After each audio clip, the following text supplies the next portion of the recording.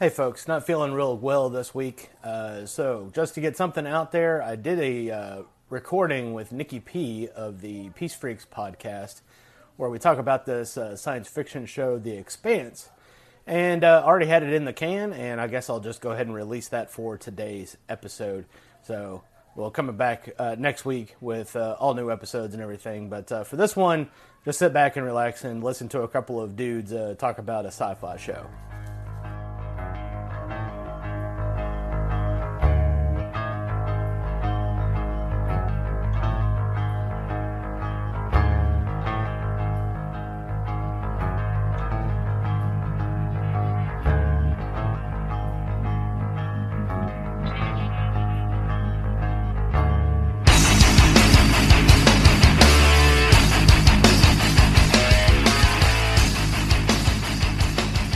All right, so let's dig in here. Why not?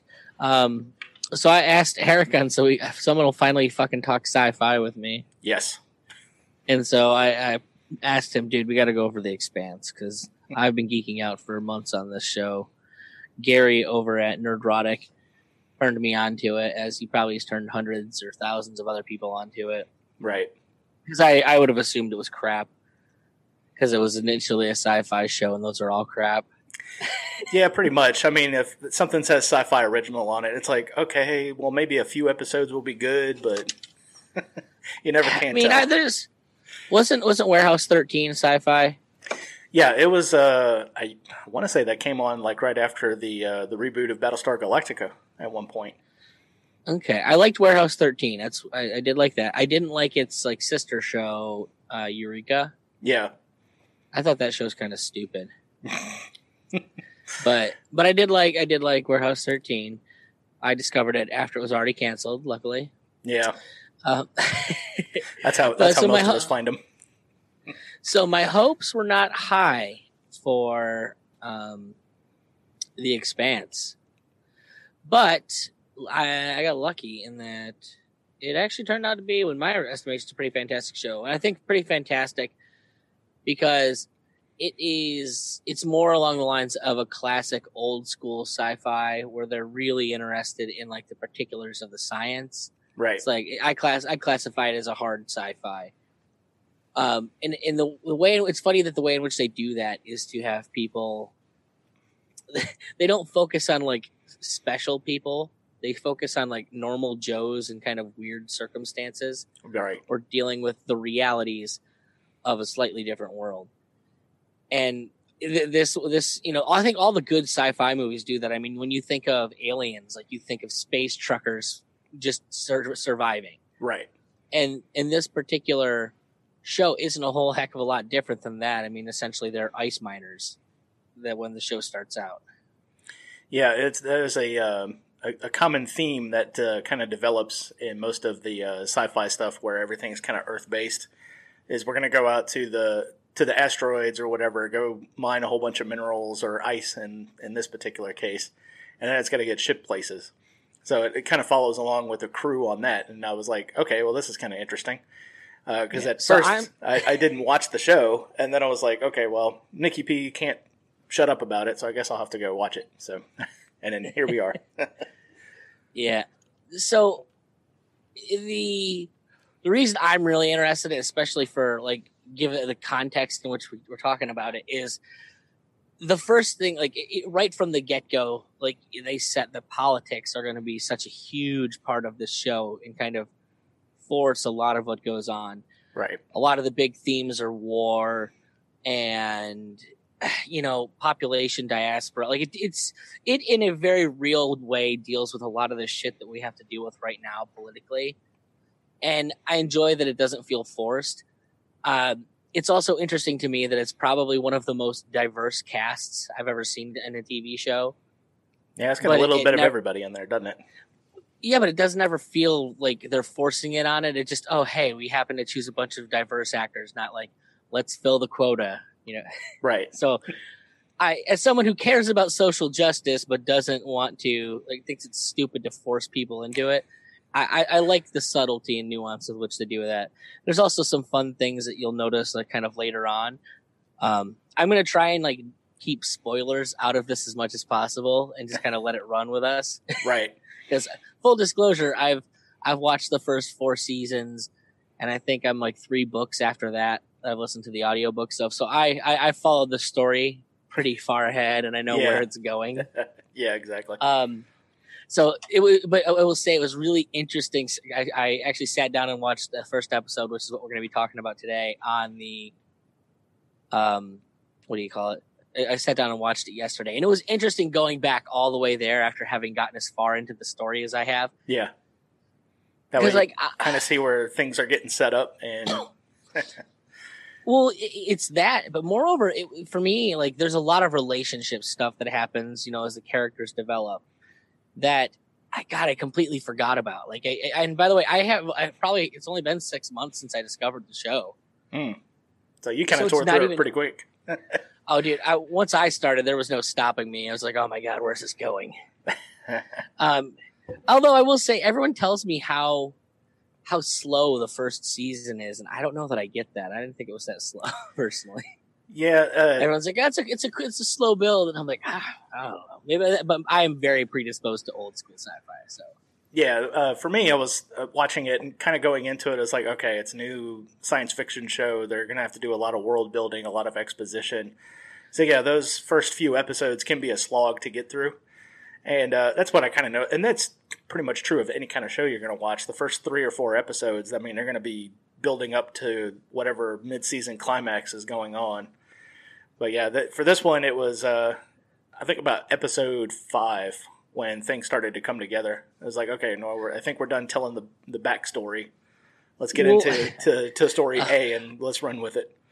I'm going to be honest. I don't know if they're ever really done telling backstory, because they've done really good to season by season kind of bring out elements from the past. Oh, okay. And that, like, they bring out, like, the characters, and I it's one of the interesting things. First off, I watched the first episode. The actual crew of the ship doesn't get much screen time in that first episode. It's mostly focused on the main character. And I thought that was, I don't remember that, but it was very interesting to go back and see that. I think maybe each of the other crew members might get like a total of 5 minutes in the episode.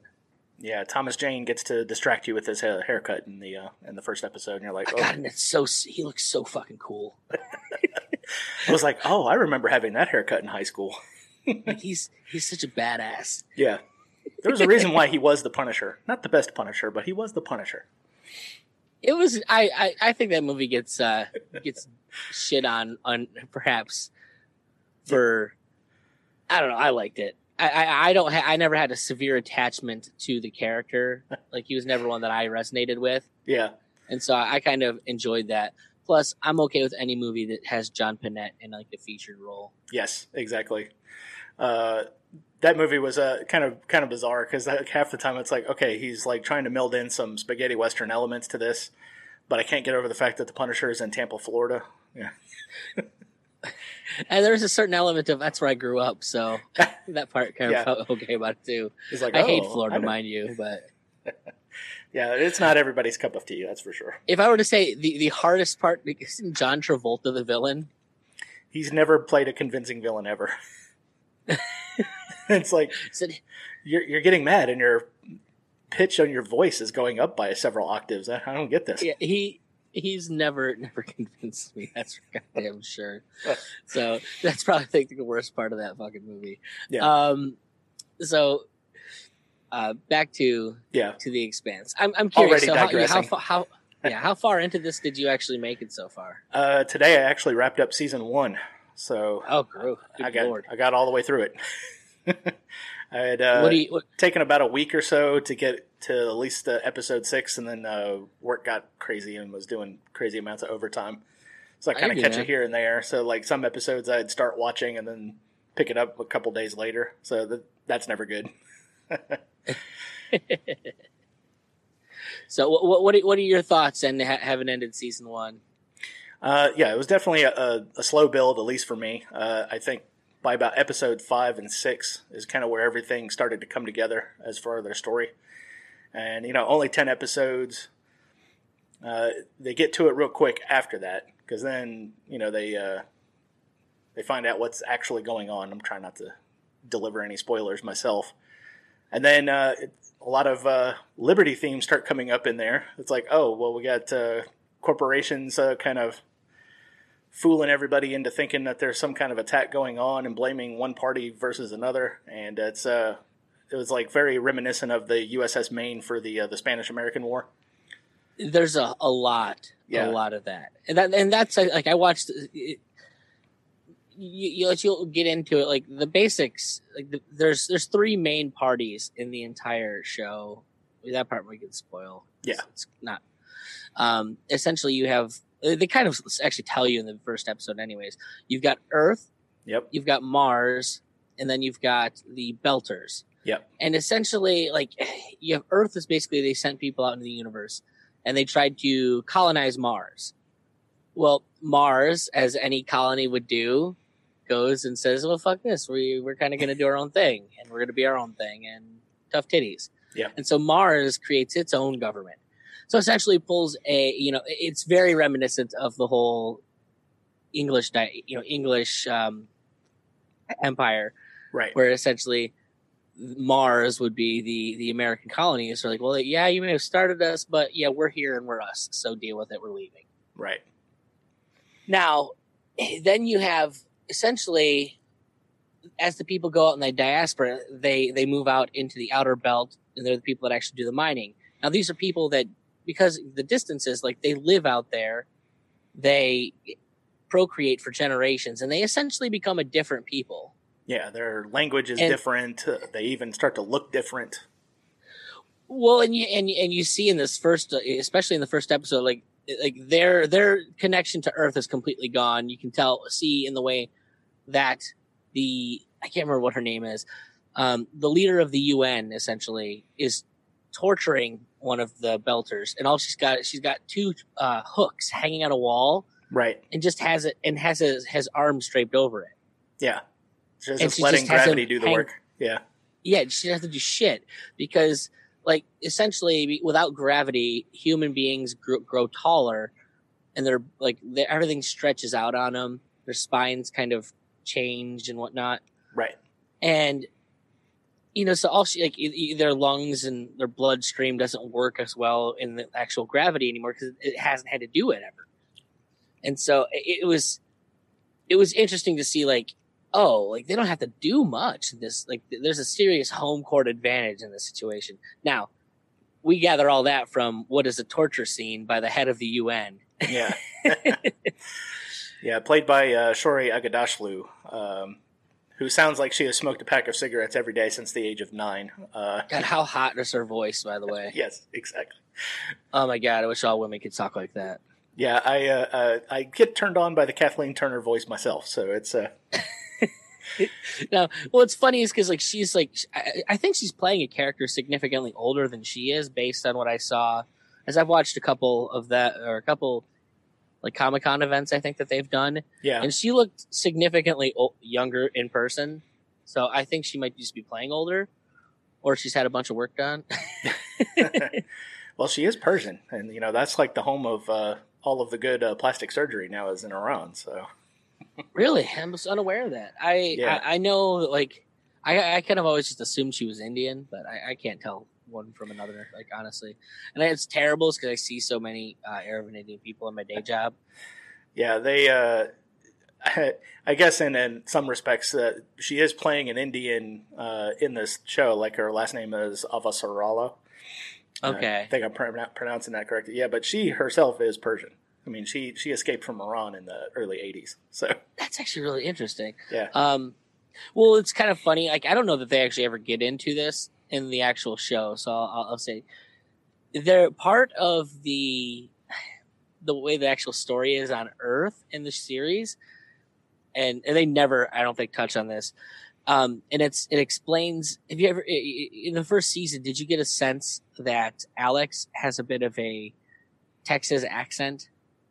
Yeah, a little bit. He's definitely got some kind of Southern thing going on, and it's, living in the South, it's definitely a little bit overplayed, but you can easily explain that, like...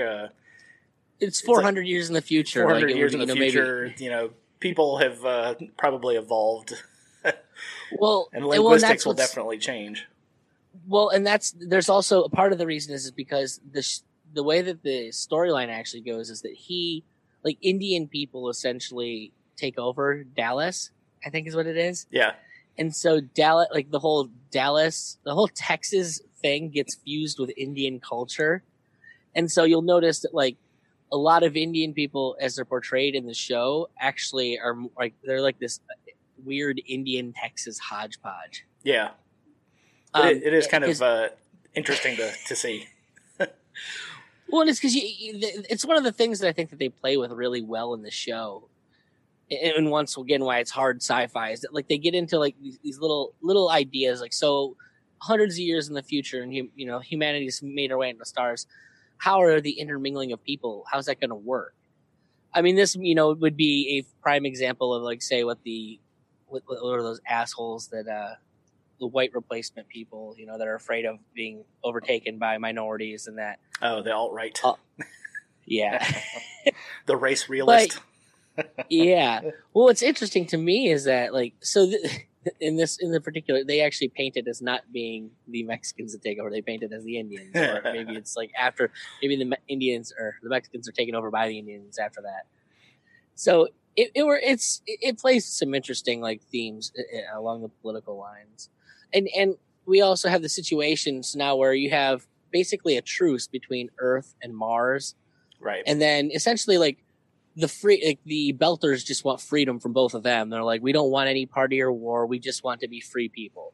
Yeah. But it also blends in that whole, well, you're here because of corporate interests. I don't know if that rings a bell for anybody else. Say all those people that paid or got paid, colonies came over and started businesses and, well, now we have business interests over here. So this is ours, not yours. Yeah, but we're here. So yeah, it's we're actually doing the work over here. You're just kind of like an absentee landlord.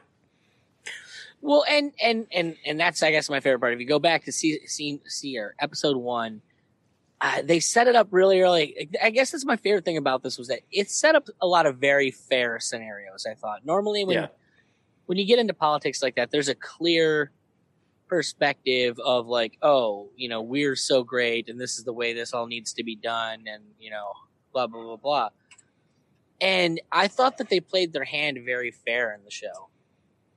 Yeah, it was you can kind of see where logically this would kind of happen. If you needed deep space mining operations, you would have some kind of colony built on, and in this case it's a dwarf planet Ceres, and you're going to have one of those little outposts set up, and then eventually that's just going to get people there because that's where the money is going to be at. Everyone's going to be looking for that hot space job. And, and hundreds of years later, then things are just kind of build up into its own little city. So it is. I think it's very realistic in that, and the politics never really push a one way or the other sort of system. And I really appreciated that. I think they normally in one of these shows, if it were made with what I would expect to happen is that they would kind of paint the UN as being Starfleet prior to where we're at now and make it, this benevolent government and all governments are the greatest things ever, that kind of deal. No, they definitely show the Earth being run by the UN as maybe not the nicest place ever. Yeah. At least as far as political intrigue and everything else goes. Well, and that's exactly it definitely illustrates the way that control and power, the way that they, even with the best of intentions, corrupt. Yeah. I don't get the impression that anyone in government, that at least in their situation, it's not that the people are evil. It's just that when you boil it down to everyone's interests, they're gonna, you really get to see, oh, well, if you're going for what your interests are, you're kind of gonna naturally end up in a certain place. Right. And I really appreciated that. Yeah, but they didn't really go too in depth on the first episode. They just kind of present it as is, and then it's here's the three parties. This is what's about to happen. Just kind of setting the stage for everything else. Yeah, most of the first episode is just them on a mining ship, and then essentially the plot is that they get a distress signal, and so they're sitting there, they're in a company, and they have the most like mundane company discussion ever as a worker. It's like, well, do we tell the boss about this or no? Right. You know, we had a workplace accident essentially, and who do we tell about this? Yeah. If we ignore it, you know, chances are it's gonna not hurt anybody, or people that are already hurt are just gonna continue to be hurt, kind of thing. Yeah, that's a little bit of a wink and a nod. It was like, well, we're not going to file the report if we don't have to. Yeah. Yeah. Well, because it amounts to like, you know, they lose their bonus, you know, shit like that, like, which is a very real kind of question. It's like, you know, do we stop production and lose out on like the one little bit of a way that we get ahead or not? Right. And so they opt to, you know, go and they have to ignore it. But one person can't ignore it, and that happens to be Holt, our esteemed hero, as it would be, who's just got handed, who literally moments before just got handed the supervisory job that he didn't want because the former guy went insane, and he's just been there long enough. They can't let him keep shirking the responsibility, essentially. Yeah, it's like, well, you've been on all these other ships, and you've demonstrated the fact that you have some kind of leadership capability, and this guy just went nuts, and started shooting holes in the in the screens and everything else. I think in one of the last episodes I was watching, there was talking about him like petting his little porcelain dolls or whatever, and like talking to them as a sign that he was about to go nuts. And I was like, that's a big flag. Well, yeah, and when they get down there, he's like got the dirt. Like he's just standing in dirt with a little plant in it and just kind of like talking to himself. Right. and you know, that's another one of those like subtle things that I like. It's just, you know, how would something as simple as just not being able to even see plant life, how does that affect you? You know, I'm someone who spends a lot of time sitting in front of a computer screen, kind of just indoors. Yeah. But the idea of never seeing that stuff really just sounds awful. Like it really does. Yeah, like try to imagine like only working the night shift, but the times that you work are only right after sundown and right before sunup, and you never really get to see the sun. You know, you can look outside, but it's all dark. You know, definitely such a thing as seasonal affective disorder. You know, with the people who get like snowed in like days on end. You know, you kind of go nuts a little bit. Yeah, no, let's amplify that times like you're hundreds of millions of miles from anything resembling a plant. Right. You know, you could take a walk outside, but, you know, it's a vacuum and your blood will boil within minutes. You know, it's you just can't get away from it. So essentially, Holt ends up at the end of the episode, he ends up being a whistleblower. Yeah.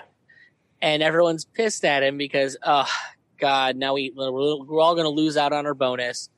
And we may get ourselves into a worse situation going in, looking at this distress signal.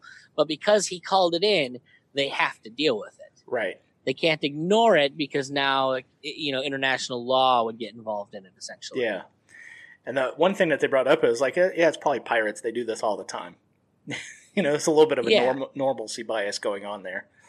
Yeah, exactly. Like, you know, this could just be, you know, distress signal set up to draw us in and steal all our shit, because that's, you know, when you're out in open water away from like a serious functional legal system, you know, or police force, you know, you're going to have people that take advantage of the ease of things. And I also like the idea of space pirates. So,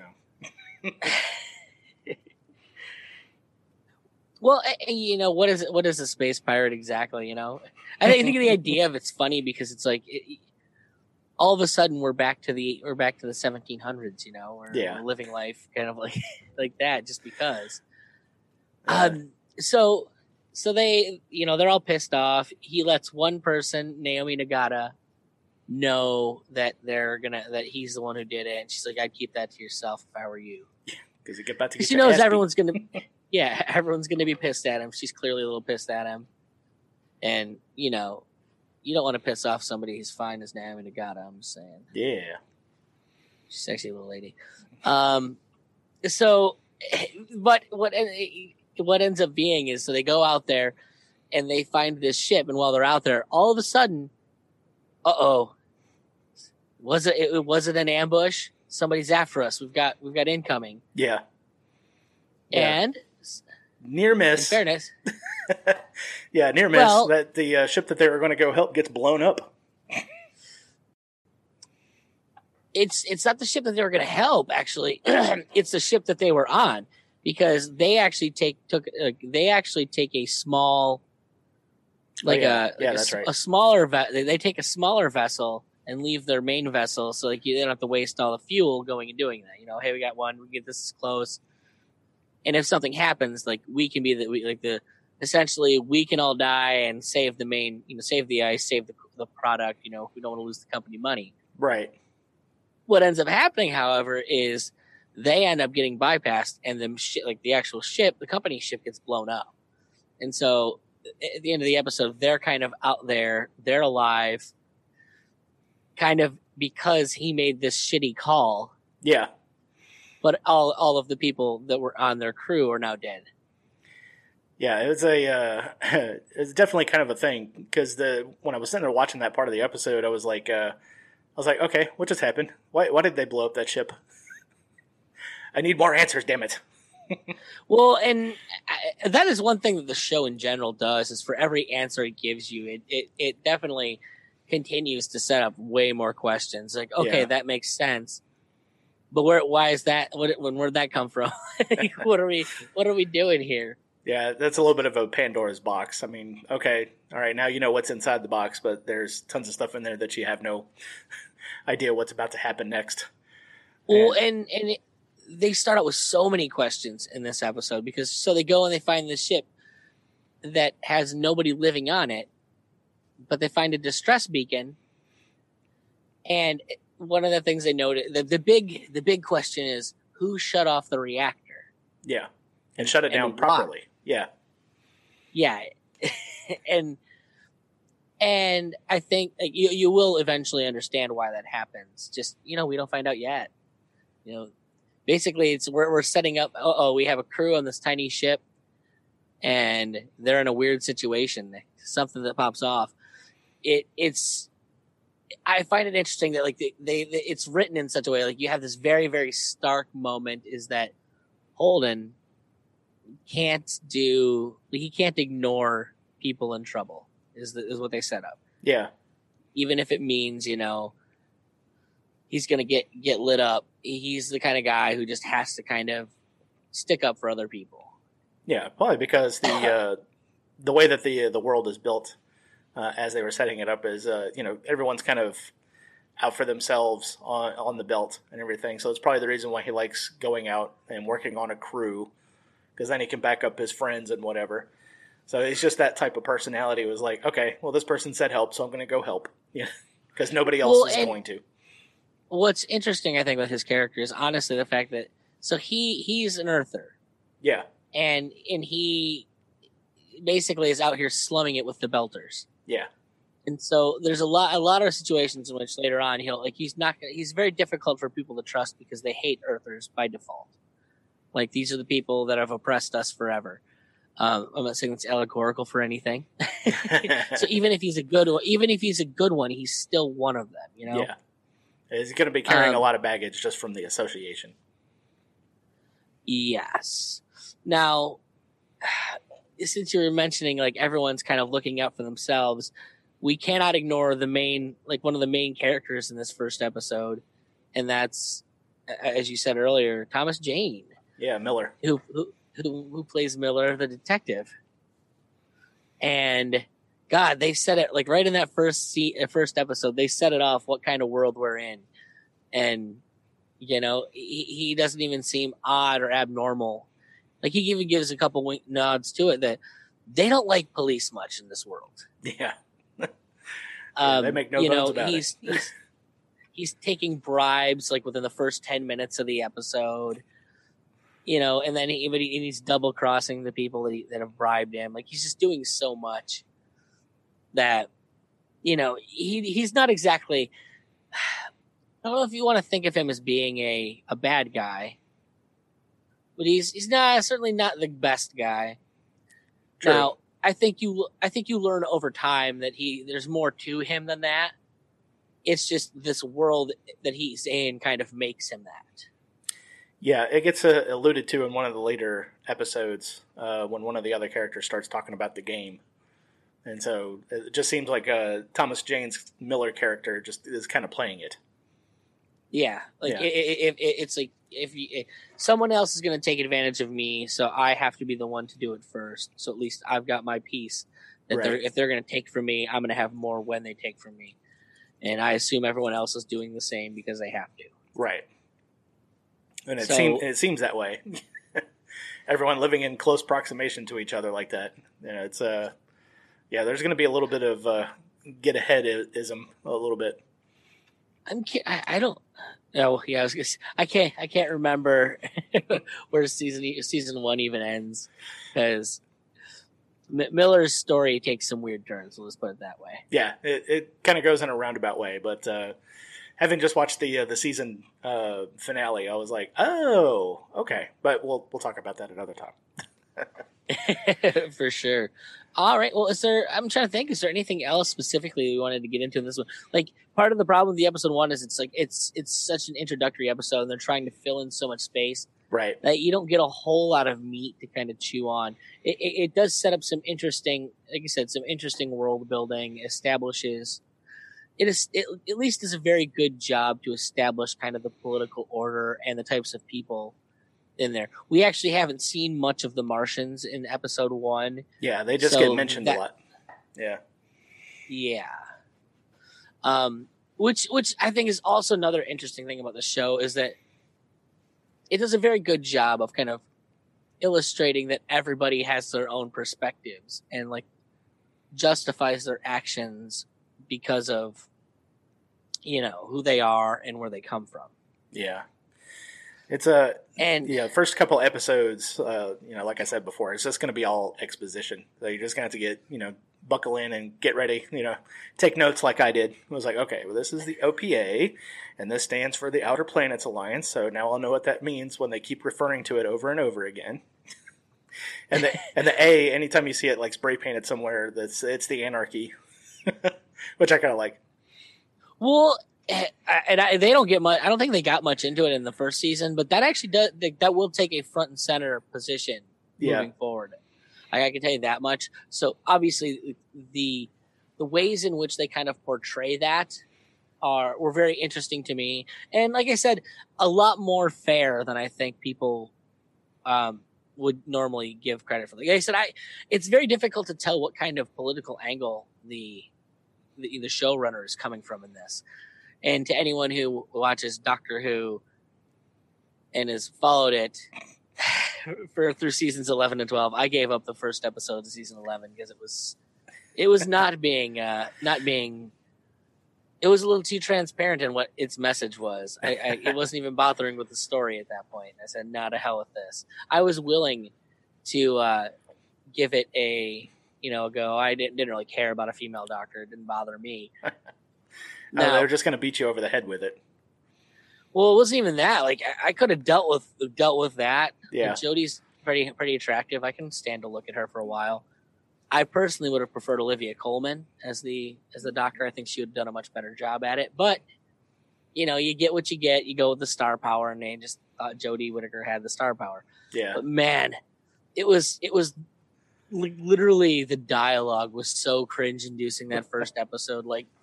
Just if you could have written an intersectional politics handbook, just say fuck it and just hand them the dialogue, the transcript of that episode. It's like they had the intersectional Wheel of Fortune behind them, and they were just like spinning it while they were writing it. And just Xing it off and just moving to the next one. It's like, okay, we covered this small little sliver of society that only accounts for like 0.001%. We got them. Yeah. Well, and from what I understand, it's only gotten worse. I think they said season 12 has been a little bit better in the writing, but not so not enough. Like it's the damage is done at this point, and they're going to hemorrhage until they die. Yeah, I just remember watching Doctor Who on like the public broadcasting in the 80s And we just always thought it was like the weird British show with the guy with the crazy colored coat and everything. And we were just like, yeah, this is kind of weird. Right? Yeah. So we were all like, it's like, okay, well, this is just kind of a weird show. I don't understand why Dad likes it so much, but whatever. I'd never seen an episode, I think, until it was the 11th Doctor, Matt Smith. Yeah. I think his first episode in like 2011, maybe. Yeah, it seems like it was probably right around there. I want to say they almost brought it back in like 2008. That sounds about right. Yeah, with that one British actor who hates everything that he's in. Eccleston? Yeah. I don't know much about him, but... Oh, my God. Watching his interviews are insufferable. Really? It's just a ditch. Yeah.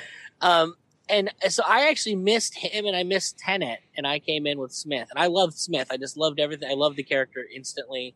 I loved what they were doing. I thought, I liked the way Smith played the character. So, whereas everybody has their favorite Doctor, and it's not Smith. Yeah. That's just who I came in at, and so that's always kind of who I judge Doctors against. I really liked Tennant. Yeah. But honestly, my favorite part of Tennant was fucking Jack Harkness. Yeah, and they even had a side, a split-off show that was on. Oh, Torchwood's great. Yeah, Torchwood. I didn't like it when they kind of started working with stars and made it like American. Yeah, they were trying to Americanize it a little bit too much. Yeah, it was. I watched it. It was okay, but it was not near like the first 2 seasons were very British and they're fun.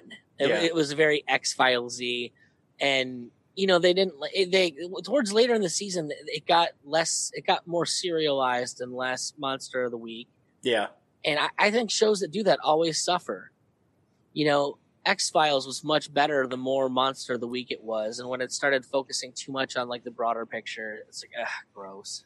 Yeah, like the with the X-Files, you always had story A in the back. There's this vast government conspiracy to hide the aliens and hide the UFOs and everything. But you always had that Monster of the Week story B line. But at the end of the episode, we would kind of show how it tied in, to story A. And then in the later season, it just kind of got a little bit out of hand. I think you're right on that, especially after the first movie came out. Yeah, it's just everything is the backstory, and you're like, okay. Another great show that I think fell prey to that was Fringe. Yeah, the X-Files replacement. Yeah, I loved Fringe for 2 seasons. Yeah, it was, Fringe was awesome. A lot of, but then they get too much into the whole espionage between the one world and the other world, and it's like I don't care that much about this. Just give me cool ideas to chew on. I guess that's the thing because at a certain point when you do that, it becomes not a sci-fi show. It becomes a political intrigue show. Yeah. Yeah, you could have left the observers being like this weird thing that people kind of notice when something strange happens. They're kind of like the Men in Black of the show. Yeah, it's just great. So this is all that now. Yeah. What's funny is that with something like The Expanse, which is politics is overtly front and center in the show. Yeah. It still feels like, and maybe it's because it's handling the politics at a higher level than those shows ever did.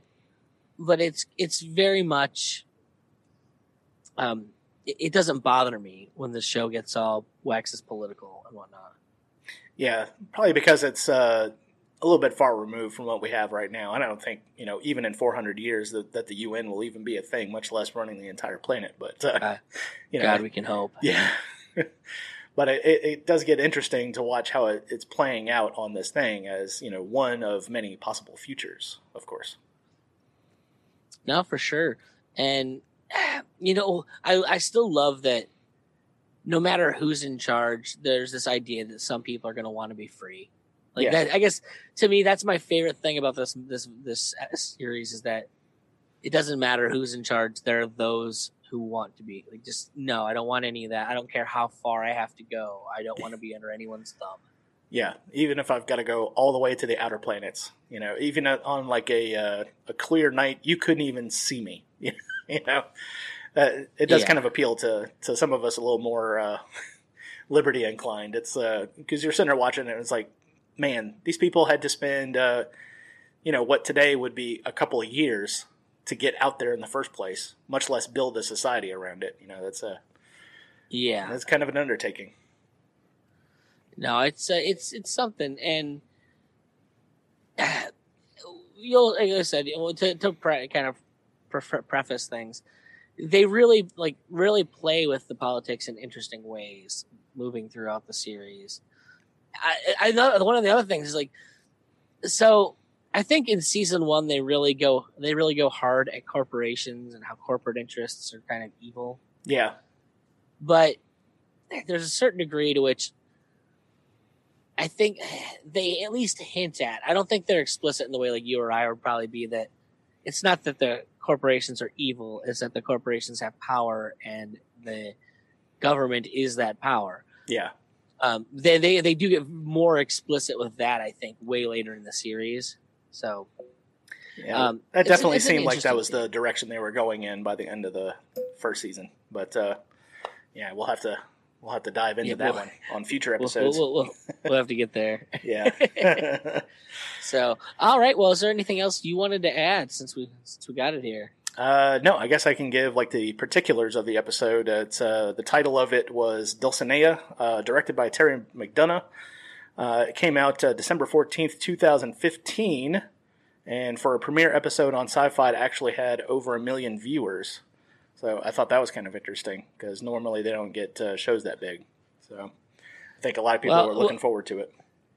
Well, and to also let people know, so the show was actually canceled on Sci-Fi. Yeah. And thanks to some people on Twitter and on the YouTube, they actually managed to get the show picked up by Amazon. Right.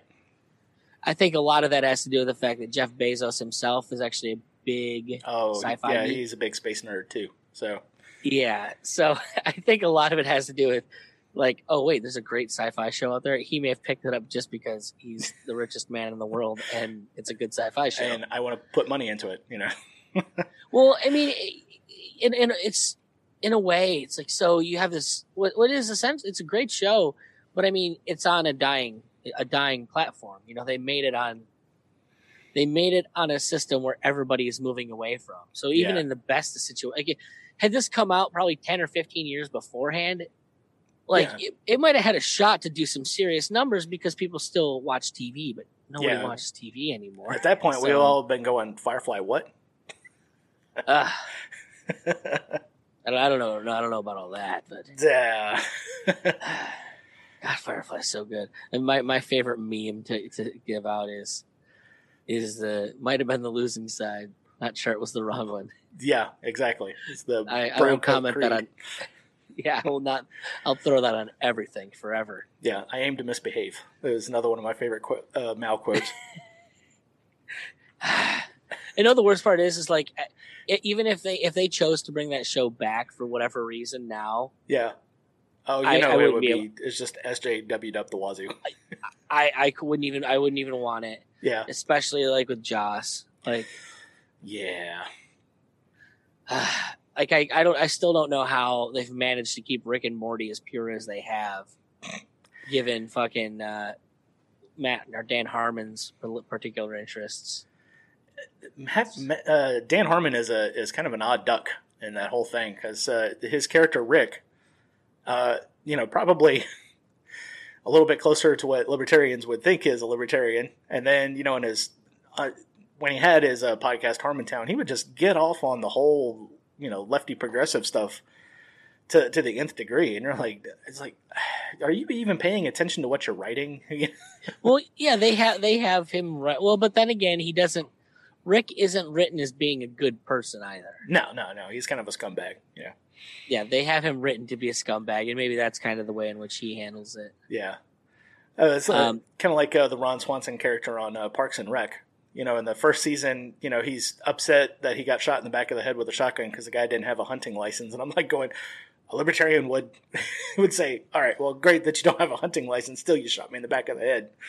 Yeah. Well, I mean, I could go on forever about the Ron Swansons and how well, I'm excited to have a libertarian character in the show. They really don't understand what a libertarian is. Yeah. Like the fact that they have him kind of like he's really into generals is one of the things they make out. Like he's really into military generals. And you're like, I don't know that any real libertarian would be really into that. I mean, well, if the internet has taught us one thing, there's no real libertarians ever. There is that. So I guess we have that. Yep. Maybe that's his one deviation is that he likes war for the sake of cool guys to worship. Yeah, sure. He's got that poster of George S. Patton. Why not? Yeah. That part always just struck me as weird. I'm like, this is what people think we are. We're just like people that love companies and the military or something. Like, yeah. That really, it's really not it. Yeah, I think the episode where the one former Parks and Rec director was smoking a doob and he threw up his hands and he got mad. I was like, no, no. We'd have been like, oh, wow. But you were doing that on the job? That's kind of weird. I mean, if you got away with it, you got away with it. Yeah, sure. Not like anybody noticed. Park still opened on time, I guess. So. All right. Well, we have diverted quite away from what we're talking about. So that was our take on season 1 of episode 1 of The Expanse, folks. Yeah. Can't wait to do episode 2. We will be putting these out, I believe, weekly would be the idea, theoretically. Yeah. And I think, do we say we're going to be alternating them between your feed and my feed? Yeah, we can do that. Or do you want to put them behind a paywall? I think more people will hear them if we put them out in the feeds for sure. You know what? We'll just release this as a episode for next week. Not the one coming out tomorrow, but definitely next week. I can do that. Okay. I mean, I'm gonna I'll just release them as bonus episodes on my feed. So you're just looking ways to get out of doing it. Sure. Yeah, that'll work. And God, I can't blame you. Any way that I can make less work for myself, True. I will shirk it. I'm going to be honest. I'm terrible at that. I only do things that make more work for me. Yeah, that's a constant struggle. It's like I want to do a whole bunch of stuff with my podcast, and then it's like, okay, that means I'm going to have to record like bits and clips and stuff, and then get them in. So editing is going to be a nightmare. Got to keep track of times and everything, or when I want to splice in that cut or whatever. Well, you just gotta outsource your editing. No, no, I can't do that. Come on, you got Podsworth Media. Yeah. No, not gonna do it. And then that way I have more work. Oh, that way you have more work? Yeah, that way I have more work. I didn't know you were the one behind Podsworth. I'm not. Oh, okay. I'm a guy who's doing some work for some people. Oh, okay. I got you. And libertarians seem like more fun to work for. Yeah, definitely.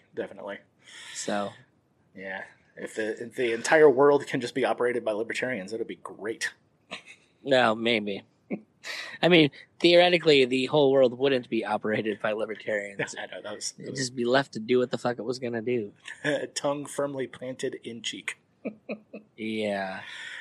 Yeah, one of the craziest things I ever saw was he's like, well, you kids grow up and pick an ideology of how to run civilization. And we're like, yeah, we're kind of not about running civilization at all. Yeah, I don't want anyone to run it. I would just like to be left the fuck alone. Exactly. I'll run my own civilization called my house. And if I'm doing that and you're doing that at your house, then guess what? Everything will be fine. Oh, that's so funny. It'll happen eventually. I have faith. I do too. Maybe not on this planet. Maybe on a Mars colony 100 years from now, run by our great-grandchildren. Oh, you clearly didn't watch much about what they think is going to happen on Mars. Well, yeah. My whole thing is red faction. Mars will eventually just break away and become its own thing. Well, I didn't actually think about that. And to preface for those of you who are here for politics, it is odd. It's not odd the direction that the red planet goes, politically speaking. Yeah, just a little bit full-on communism. I don't know why I didn't put that together when I was watching the series, but the red planet. Oh, yeah, that would be a commie planet, wouldn't it? Sure. I really want to talk to the creator of the show and just find out, like, What are you saying? Yeah, what are you saying exactly? What are your political leanings? 'Cause it's very. I mean, that's awesome. It's so difficult to really decipher that. Like, Yeah. people being able to keep an agenda out of things is so hard. So God bless them for doing it. Yeah. It gets rough. I kind of want to sit down with the Russo brothers at one point. And I was like, okay, come on, you can take the mask off. I know you guys are libertarians underneath.